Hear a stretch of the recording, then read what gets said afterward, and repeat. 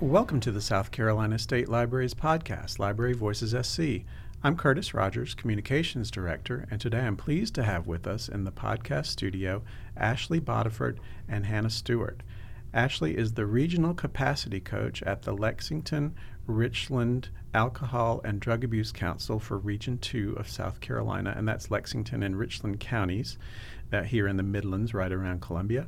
And she's also a certified senior prevention specialist, as well as the current president of the South Carolina Association of Prevention Professionals and Advocates. And joining us again is Hannah Stewart, Primary Prevention and Specialized Advocacy Coordinator at the South Carolina Coalition Against Domestic Violence and Sexual Assault. So welcome to the fourth Prevention Podcast. Thank you. It's so great to be back. Thank you for having me. Glad to have you both here. So, since this is the fourth in a series of podcasts, and we're talking about domestic violence and sexual assault, and today we're going to be talking about substance abuse prevention and how it kind of relates to everything we've been talking about. So, Ashley, we'll go ahead and start with you. Tell us about what you do at the Lexington-Richland Alcohol and Drug Abuse Council, and that's also known as LRADAC, isn't it? It is, We yes, were just that's talking correct. about acronyms, and so we have thousands of acronyms, but tell us what kind of programs you do and what you do there. Sure. So at LRADAC specifically, my role is a regional capacity coach, like you mentioned. And really what I am tasked with is providing training and technical assistance to counties in the Midlands specifically. We're broken up regionally, so I am responsible for equipping them, training them to be able to implement their programs to the best of their abilities while doing some community mobilization, strategic planning, kind of anything and everything that they may need, specifically in my role.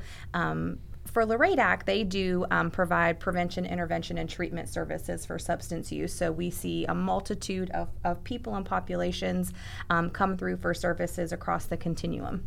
And so what would be involved in a typical day? For myself? Yeah. A typical day for myself could be fielding lots of questions. So I get a lot of questions from my counties about things that they might be working on.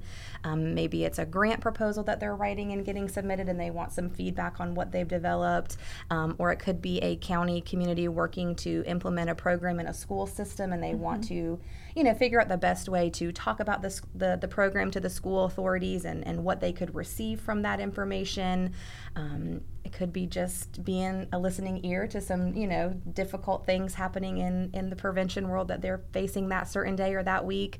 So each day is a little bit different. Each moment can be a little bit different depending on when the phone rings. That's kind of like libraries, Sure, definitely.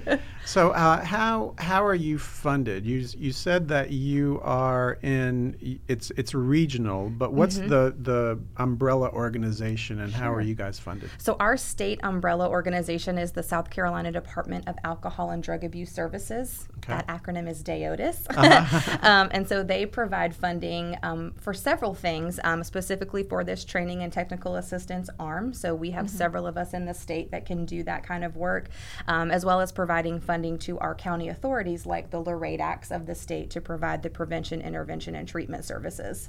Okay. And you're also a certified senior prevention specialist, and what does that entail? So, yes, our field of prevention has a credential very similar to like a clinical person would, and it entails quite a rigorous process. We have to go through several hours of required approved training, a written examination, and an oral examination to hold that credential in our system.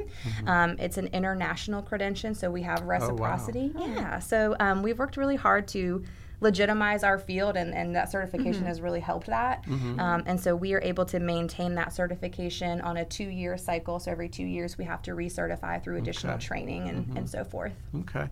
And you're also the current president of South Carolina Association of Prevention Professionals and Advocates. So Right. tell us a little bit about that organization, maybe like how it started Sure. and what you do. So SCCADVASA is the acronym for that. So we work as a membership volunteer organization. So our credentialing body makes up the primary make of that group.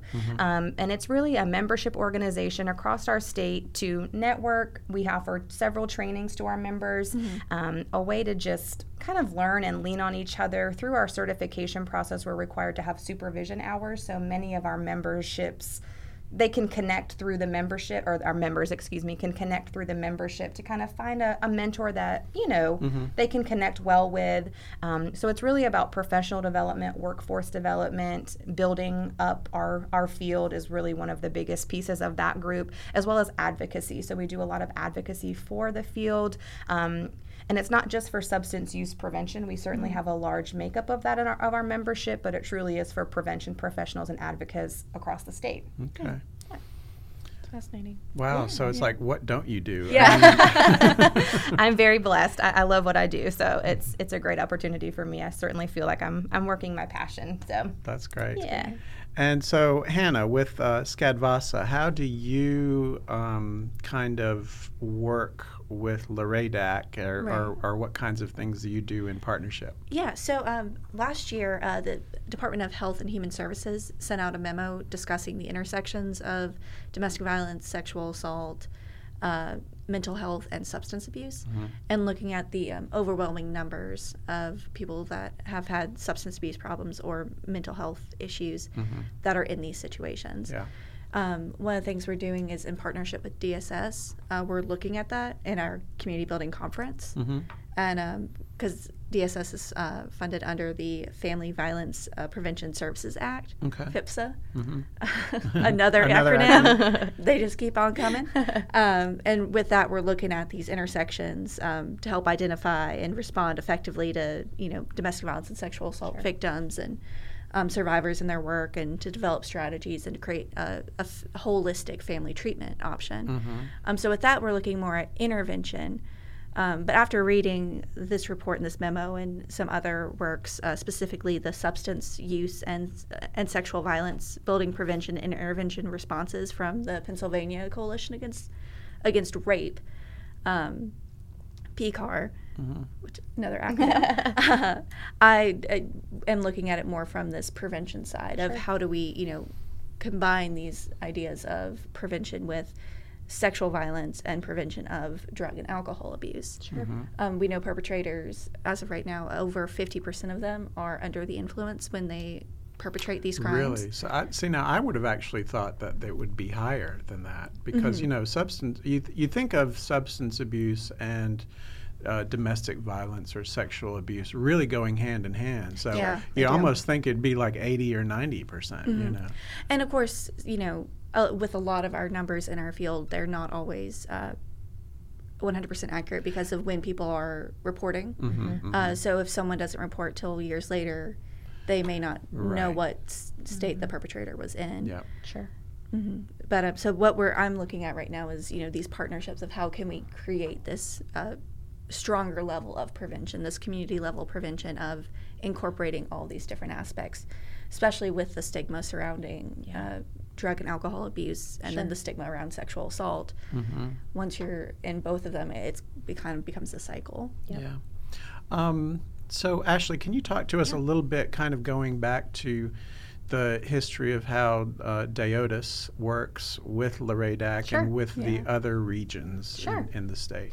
So like I mentioned, DAODAS is kind of our state authority, and so they have their strategic plan, goal plan, et cetera, and so they cover a multitude of information and systems across our continuum. So they focus on prevention, they have intervention, and they also have treatment.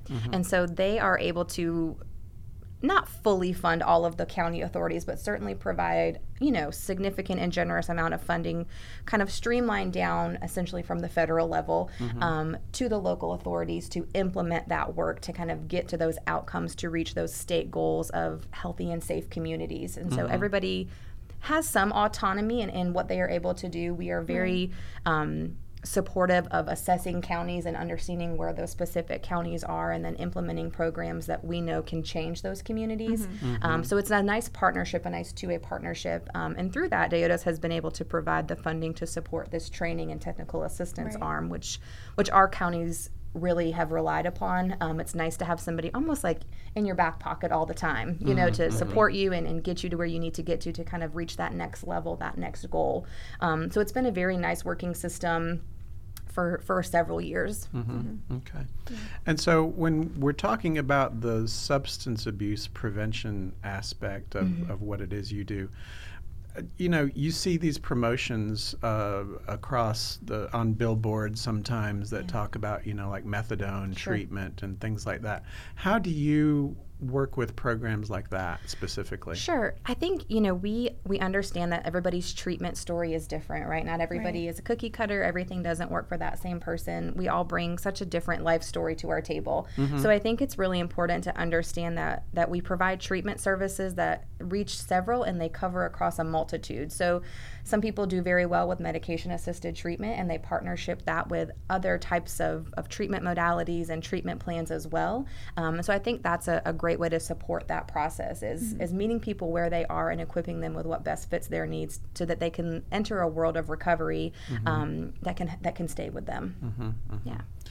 And when it comes to SCCADVASA, what do you do specifically with substance abuse? Are there any kinds of training programs that specifically relate, or? Currently, we do not have one that is surrounding substance abuse. That's why our partnerships with organizations like LRADAC are so important. Definitely. Just like our partnerships with other organizations, we may not be the expert. We're never going to know as much as y'all do on a, and vice versa. Yeah, exactly. So that's why these partnerships are so Definitely. important, because it's, you know, we do TA for our, you know, member organizations. Yep. So if these situations arise, we're able to call LRADAC and go, you know, this is out of our wheelhouse. Can you help us with this? Sure, exactly. And you know, I've learned so much. This is, like I mentioned, the fourth in a series of podcasts about substance abuse, domestic violence, sexual abuse. And it's something that a lot of people shy away from wanting to discuss, and they, you know, they either feel a sense of embarrassment or just a kind of a shyness towards actually just coming out and talking about it, especially for the victims who are involved. But what kinds of other opportunities would maybe someone who is a substance abuser looking for help? Because it seems like there are so many possibilities and so many places to call. How does someone who may need help or assistance, where would they start? I think that a great place to start is the DAODAS website. I'm happy to give that to you. They have a very nice interactive map that you can find a local treatment provider based on your county or just where you are at that time. And simply just getting in contact with that county authority. They'll have you come in and they'll do a comprehensive assessment on you and kind of figure out what's going on and what they recommend you most benefit from in terms of a treatment plan, and just really being an advocate and a support for the patients that we serve. I hope people would get to know and understand that authorities like LRADAC and all across our state want to see people in recovery, and so I would hope that they could feel a sense of not being stigmatized or judged, and that asking for help is such a brave move, and it's one that we respect so much, and I hope that they would feel welcome and comfortable enough to reach out to get some help that they're in need of. One of the big questions I think a lot of people would have is, how do you partner with local law enforcement? Because you know, when we're talking about domestic violence, abuse, substance abuse, whatever type, law enforcement usually is someone that's going to be, you know, immediately involved in any kinds of situations. So how does that work? I would have to say law enforcement is probably one of our biggest partners, one of our biggest supporters, and vice versa. We work very closely with law enforcement truly across the state. I'll be happy to talk about LRADAC, but as a state also, we have a very strong partnership. Specifically for what we do is focusing on the environment. And so we do a lot of evidence-based programming about reduction of access, increased perception of harm and risk associated with use or misuse. So we have a very strong two-way working relationship in which we provide training to law enforcement that they are able to implement strategies that we're not allowed to do. Yeah. And we really are able to have that cross-sharing of data sharing and networking to really help create, population level, community level changing the environment so people aren't as much at risk to use or misuse, and then kind of like that trickle effect, right? Then linking itself to domestic violence or sexual assaults. And so I think some of the things that we focus a lot on with our partnership organizations is those shared risk factors. So it's not that we're working in a siloed wheelhouse. Right. We all really are sharing the same risk factors and protective factors, and our goals are very similar. At the end of the day, we just want to have a healthy state and a safe state. And so it's great to be able to cross-network and cross-collaborate on things. Yeah, and Hannah, being at the state level with SCCADVASA, how do you guys partnership with law enforcement? Do you do anything with statewide law enforcement? Yeah, we provide a lot of trainings for law enforcement about how to handle situations in a trauma-informed way, how to best work with organizations and survivors. Though most of our work is primarily with these member organizations, giving the power and autonomy back to the victim or survivor. And I use victim and survivor interchangeably. And I've noticed I've done this in the past few, but I just want to make a note that the reason a lot of times we use that is we want the person who's been through this situation to be able to identify themselves. Some identify as a victim because that's how they're looked at through the criminal justice system, and some look at themselves as survivors because they have survived through this traumatic event. But so really we work with them more about being trauma-informed when approaching these situations. However, it's always the victim or survivor's decision if they want to go through with working with law enforcement officers.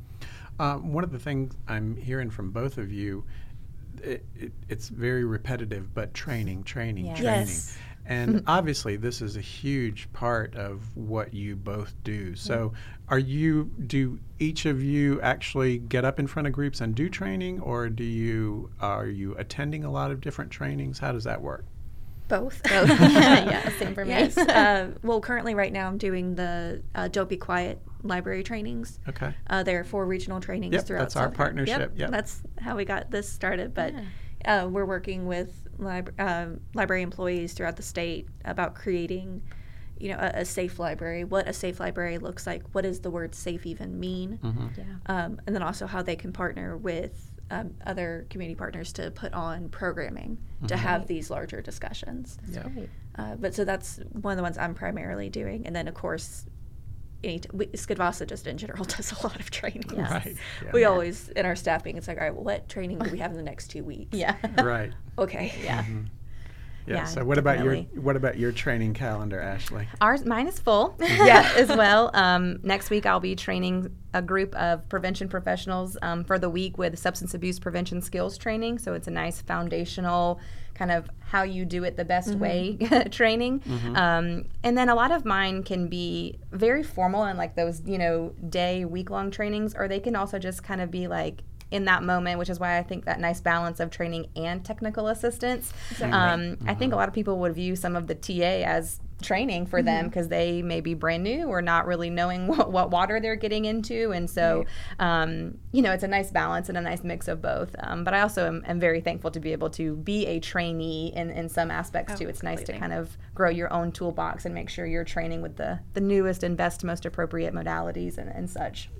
And that's one of the things that, with research, I'm sure in all of these areas, there are new, processes that evolve, and so you definitely want to stay abreast of all of those and keep up with the changing temperature of what's happening. Definitely. So we mentioned libraries already just a little, but I want to touch on that a little bit more. How can public libraries in South Carolina be partners? What's the best way for them to work?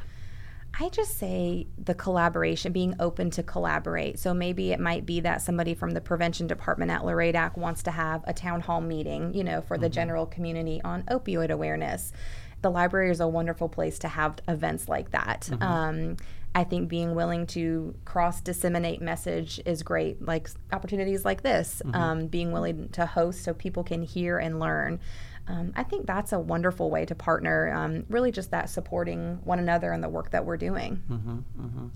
Are there any current, other than what SCCADVASA is doing with the regional training sessions, is there anything that you partner with maybe the Lexington or Richland County libraries on? Yeah, we've had some great success recently with the Richland County Library doing some of our opioid awareness programming, and so being able to have some, we've called them listening sessions, just kind of for the general community. Opioid is an emerging topic right now, and people... It scares a lot of people, and people have a lot of questions, and so that's our responsibility to answer those questions, right, and to really increase that awareness. And so we've been really, really fortunate to have opportunities at the library to host some of those conversations and just help people understand, what that looks like and what they can do to make safe choices.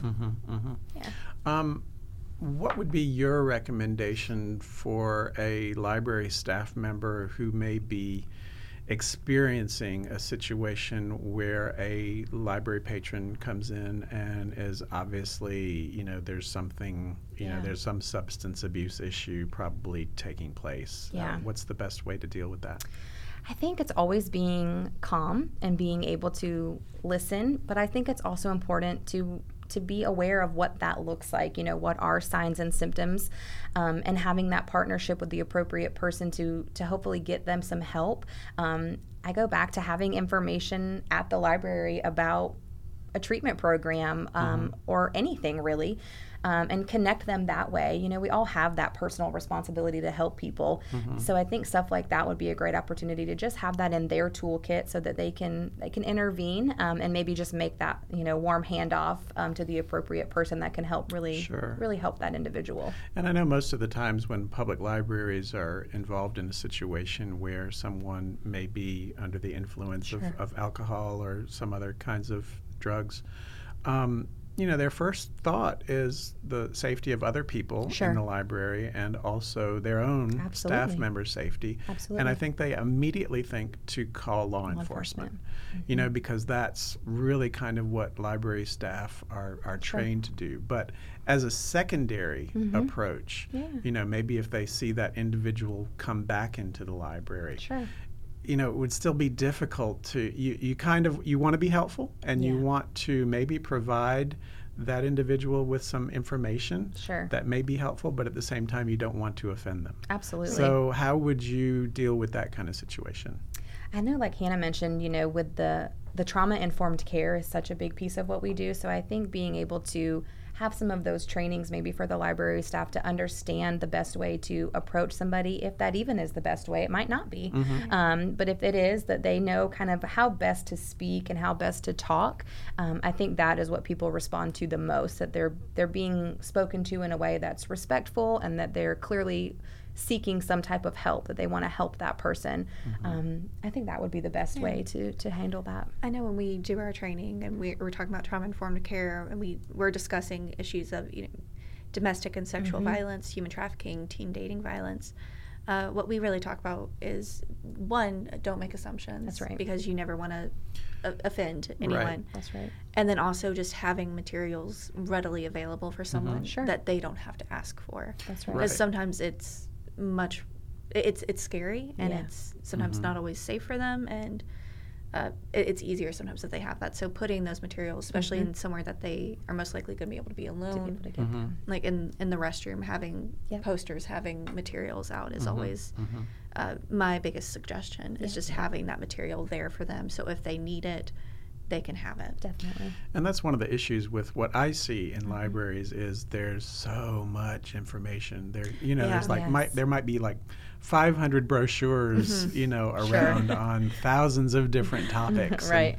And so it's I think important for library staff to use their knowledge and resources and, maybe once in a while highlight these issues in book displays, take items from their collection or maybe remove some of those brochures that are piled together with other brochures and pull them out into a subject-specific kind of collection. Sure. Are there any awareness months for? I was just getting ready to say this. Yes, I talk about that funny. all the time. Yes. So I'm like, what are these? I know, April is Alcohol Awareness Month, and so that's a huge one that we, not only the LRADAC, but just again statewide focus on, both for young people because we know it's a very high risk time as we approach prom and spring break and graduation season, but for those of ages too.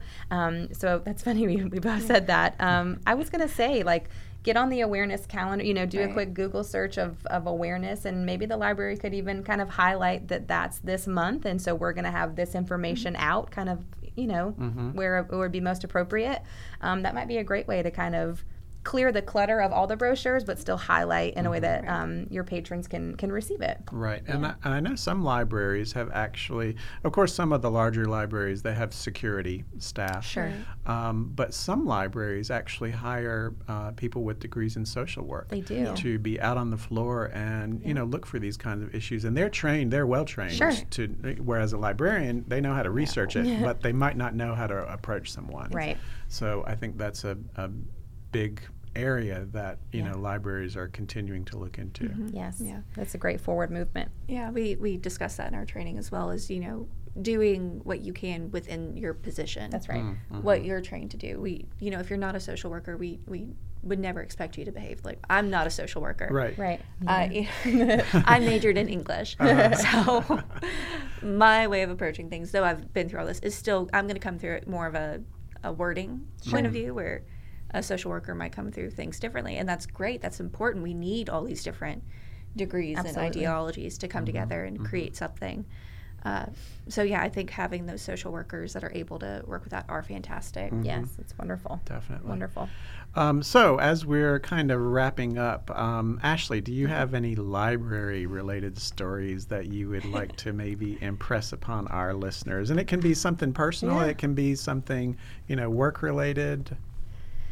I really love the library. I'm sure everybody says Everybody that. always says that. I know. I knew it. I think no one has ever said, I really don't like libraries. I think some of my wonderful memories as a child were in the library. My parents were very active and wanted us to be good readers and know how to do that kind of process. And I remember getting my first library card and how awesome that was for me. And that's something that I've made very important to instill in my children as well. And so I think time spent at the library just has great positive memories for me. I think it's such a safe and a caring environment, and just a place to just really grow and make wonderful memories. And so I hope that's an okay library story, but that's when you ask me, that's kind of what comes to my mind is just wonderful childhood memories that I hope to be able to pass on as well. That's great. And I know you hadn't been here before, I haven't. You can get a state library card too. Great. Yes. I'm so glad to be here. Thank you. Anything either of you would like to add that maybe we didn't cover about substance abuse prevention or any related issues? I mean, there's so much we can say about it. I mean, there is. Of course, if there are any questions or comments, any listeners are always welcome to reach out to SCCADVASA. Sure. Yeah, same for LRADAC. Yeah. I would just encourage people to be comfortable having those conversations. For parents, talk early and talk often to your kids. Be willing to have those tough, uncomfortable conversations. And if you need help, reach out to the people that can help you. And don't be embarrassed. Absolutely. It's just something, the more you're able to put out on the table, the better hopefully the outcome would be. That's definitely true. So, yes. Well, thank you so much for being with us today. Thanks for having me. Thank you. And thank you to our listeners. You can find Library Voices SC on Podbean, Stitcher, and TuneIn Radio, or add us on your favorite podcast app. Our podcast website address is libraryvoices.podbean.com. We love hearing from our listeners, so please send us your comments and suggestions for future topics. Library Voices SC is the official podcast of the South Carolina State Library. So until next time, this is Curtis Rogers. Thanks for listening.